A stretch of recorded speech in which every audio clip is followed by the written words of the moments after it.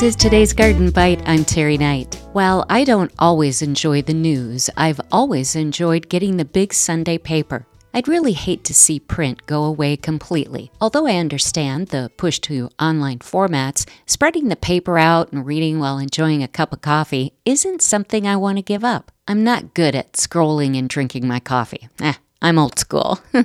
However, what do you do with newsprint? There are actually a number of things besides the recycling bin. One is the compost bin. In the summertime, if your compost bin is starting to smell like ammonia, shred some newspaper and toss it in. While greens add nitrogen, the paper adds carbon, a good mix for your compost bin. When starting a garden bed, I've used 3, 4, 5 layers of newspaper as a weed barrier. It works like landscape fabric, but degrades over time, and you don't have to fight through fabric to change a planting. I don't particularly like fabric. If you use a cold frame, line it with newspaper for more insulation. I've used newspaper to wrap green tomatoes for winter ripening. Granted, those tomatoes aren't nearly as flavorful as those ripened on the vine, but when you have an abundance of green tomatoes at a time when frost is coming, it's a way to at least get some fresh tomatoes for cooking. The paper helps keep them from rotting. I have all this information on my website, gardenbite.com. And for a fun project that you can get started on in a few weeks is using newspaper for seed starting.